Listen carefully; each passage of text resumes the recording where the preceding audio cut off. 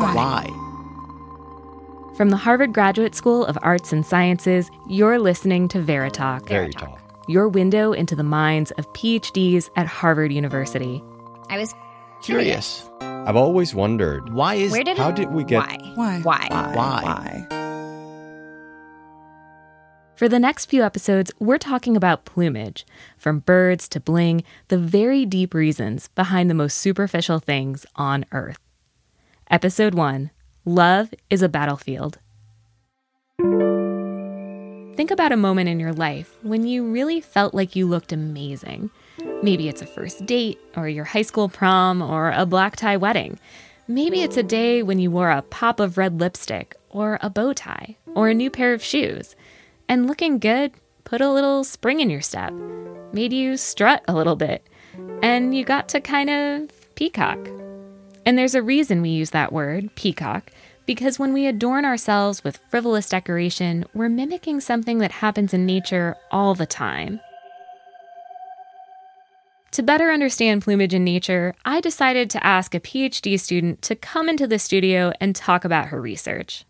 Hi, I'm Dakota McCoy. I study evolutionary biology at Harvard. Dakota is a PhD student in organismic and evolutionary biology. She's an ornithologist who studies these tiny birds that could out-peacock the peacock. Birds of paradise live in Papua New Guinea, all over in forests and on mountains. Most of them are fruit eaters, and they're relatively isolated from predators as well where they live. So in birds of paradise, the males are the ones that are very beautiful and elaborate. So they have really vivid color, ranging from shiny blue to bright red. They have crazy feather ornaments, like ribbon-like tails and little flag-like feathers. If you haven't seen a bird of paradise, these are intense birds. And there are a lot of different kinds. Some have bright turquoise heads, tail feathers twice the length of their bodies, or decorative feathers that stick straight up from their heads. And if that wasn't enough, they also dance. Males do really elaborate displays for the females. You should check it out on YouTube. Not every male gets to mate with females. That's why there's so much intense pressure for the male to be the very best male so that females choose him, because females get to choose in these species. Birds of paradise have prioritized looking cool for potential mates over hiding out from predators. Who among us hasn't worn something really impractical to impress a date? But this sex selection problem brings up an important question. Why do birds have such elaborate, beautiful colors?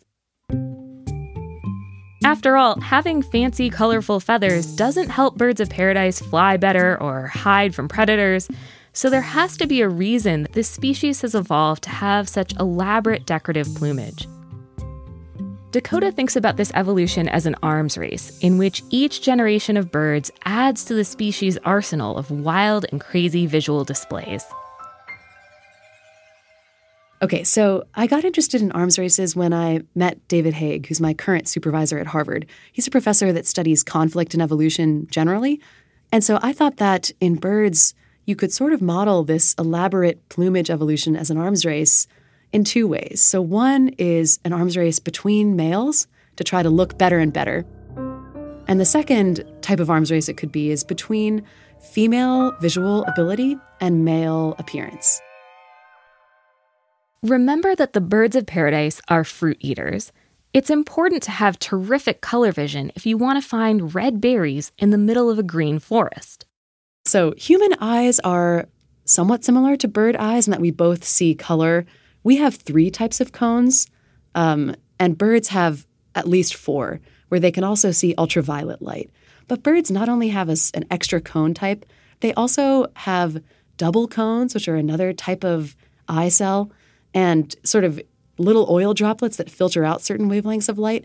So bird eyes are incredibly well evolved to see color. These two systems evolved together. Female birds develop really good color vision, and male birds develop colorful displays to take advantage of that vision. The females develop even better color vision, the males develop more outlandish displays, and so on for generations of tiny little birds caught in an evolutionary arms race. So, who started this war?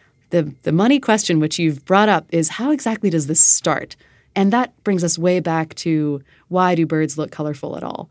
Because there has to be a beginning to the arms race. And one way it could begin is this idea of honest signaling.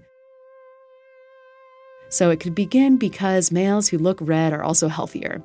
And if females happen to like red, they and those healthy males have really healthy, fit offspring, and they sweep through the population doing very well. So maybe it starts as an honest signal. Another idea in evolutionary biology is that the female's preferences might be entirely arbitrary.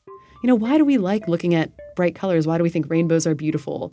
It's not so easy to say why, but it's clear that we have that preference. That alone is enough to start the arms race. There's also a third theory, a newer theory in evolutionary biology called sensory bias. If you are a bird that has evolved to eat orange fruit, you're going to probably evolve to like how orange fruit look and be attracted to orange fruit. So you'll fly over and eat the tasty orange fruit. So then if a male develops a beautiful orange patch on his wing, it might kind of spill over. Your preference for the fruit spills over and you start to prefer that male. And this is an idea called sensory bias, and that's a very sort of solid idea for how the arms race might get started. Okay, but that said, I probably shouldn't dress like a hamburger to attract a mate. I'd like you to, and then let me know how it goes. Okay.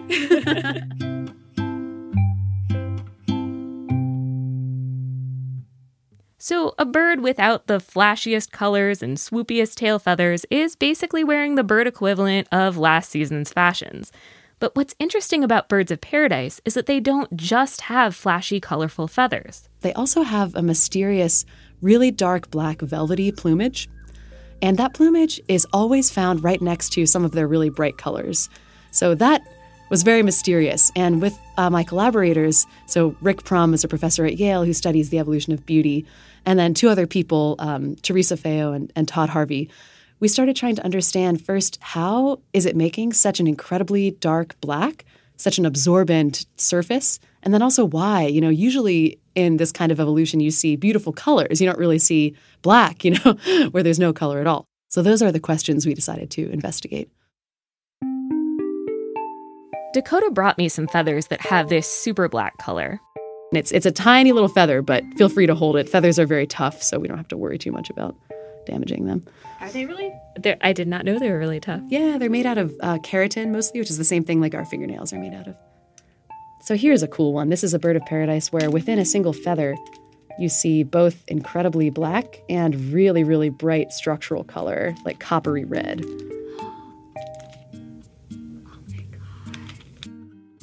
The feather that Dakota handed me is smaller than my fingernail, and when you hold it up to the light, it looks like there's a shiny red gold band, almost like a piece of jewelry, sitting on top of a black velvet background. Here's one with really, really dark black and then a really bright blue tip.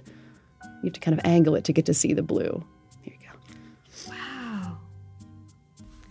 And this one, it kind of looks like one of the photos from the Hubble telescope, where you can see the blue of a nebula set against a black void. Birds like crows and chickadees don't have necessarily this kind of super velvety black. If you look at a bird and it looks kind of shiny, that's a different kind of thing, and that's not the kind of black I'm talking about. So this is relatively rare, although with Rick Prum, we're looking at it in actually many species that have these sexually selected arms races. But what it really looks like is sort of a black hole. It looks fuzzy. Your eyes can't quite even focus directly on it because there's no little white shiny bits. Like, balloons have white shiny highlights, essentially. And these feathers do such a great job of absorbing light that there are no shiny highlights.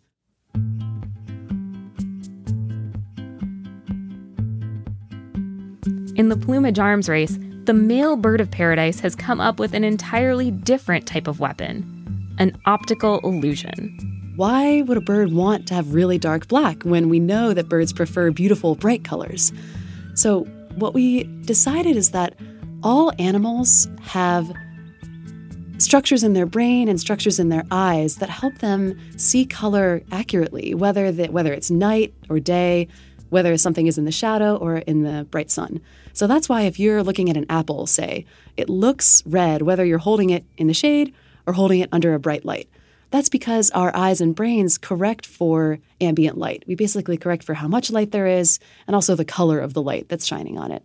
And so this super black tricks an observer. So it tricks the female, say, that the male is displaying to, into seeing that the color next to the super black, it looks like it's in shadow. And so if it's looking that bright in shadow, it must be a really, really bright color indeed. In the same way that a jeweler might sell you a gold watch by placing it on top of velvety black fabric, the male bird of paradise is selling his colorful feathers by setting them against a blacker than black background. This whole question of why are these feathers so black, and the hypothesis that it's a way to exaggerate how beautiful the color is next to it, it certainly works on human eyes. If you look at a video of these birds, or if you look at a bright dot moving across a black background than onto a white background, it does look way better on the black background. And the question is, does this kind of beautiful effect, it almost looks like it's glowing, like it's self-luminous, would this work on bird eyes? A few people have studied this in humans and also in goldfish. And it's great news for us that they studied it in goldfish because they also have these 4 types of cones, just like birds. So all evidence points to the idea that almost certainly birds see the same optical illusion that we do, even though their eyes are much better adapted to see color, because this super black plumage takes advantage of such a basic feature of animal eyes. So that's why you'd want to produce super black feathers, but what about how? How do you make a feather that's blacker than black? The way that feathers make color, there's traditionally 2 mechanisms. One is pigments, and these are molecules that selectively absorb certain colors of light, certain wavelengths of light. So like a red pigment would absorb everything except for red and reflects red. And our eyes see, the reflected light, not the absorbed light. These pigments usually come from something the bird eats. So a bird might eat a particular kind of red berry and then store that red pigment in its feathers. No berries, no pigment. But there's another way to make color in nature. And the second mechanism is structural color. This is what you see in shiny peacock tails or on oil slicks. It sort of changes color depending on where you're looking at it from. These make that color through tiny structures at the scale of the wavelength of light. So somewhere around like 300 to 700 nanometers. It could be little rows of granules. It could be matrices with air interspersed with a type of protein called keratin. And that's how birds create colors like shiny hummingbirds, or blue is also a structural color. If you cut a green hummingbird feather in half and look at it under a very powerful microscope, you wouldn't really see the color green anymore. You'd see a particular structure that reflects light in a unique pattern. Zoom back out, and you see the feather is green because that nanostructure reflects back green light to your eye. But what we discovered is that the black is not just a pigmentary color, and it's not a traditional structural color. It's a new kind of structural color where it has tiny little microstructures, basically little vertical arrays, that repeatedly scatter light and that create this incredibly absorbent light trap, basically. So that's how they're making the incredibly absorbent, velvety black plumage. So instead of just having a fractal-like feather sitting in one plane, little pieces of the feather curve upwards and basically create these little light traps. So that's why it's different than the sort of nanostructural, cross-section-y structural color people have looked at in the past. If you've heard of Vantablack, the blacker-than-black substance that was made in a lab in the UK, it's based on the same idea. Vantablack is made of lab-grown nanotubes that are all vertically aligned. Zoom in on super black feathers, and you see a really similar structure at the microscale.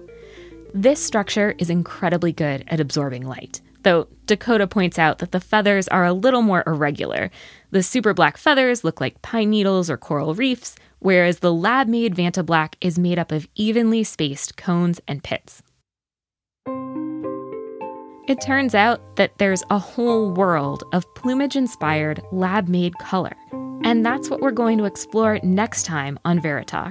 When the particles are very highly charged, they all want to get far away from each other as possible, and it creates this crystal structure, this highly ordered structure, which is exactly the structure that we talk about is required to make an iridescent structural color. It really just looks like some sort of like unicorn, like like in a bottle, unicorn blood. Unicorn blood, right? Yeah. Next week, episode 2, The Wild Blue Yonder.